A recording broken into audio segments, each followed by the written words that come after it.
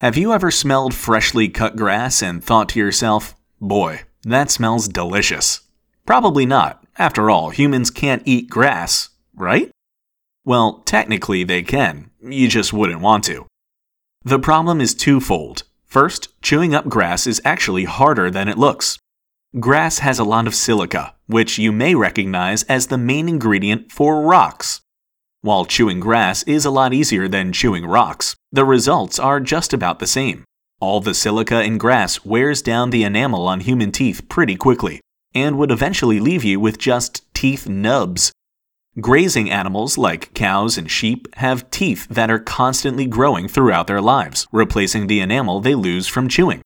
When they're done chewing, animals like cows have another advantage over humans. They've got an extra stomach. In fact, cows have 4 stomachs, all of which help them to break down the grass they eat and utilize the few nutrients grass provides.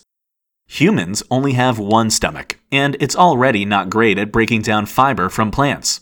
Not only do our stomachs not allow us to get many nutrients from grass, they usually just reject grass entirely, and people who eat grass often end up getting sick.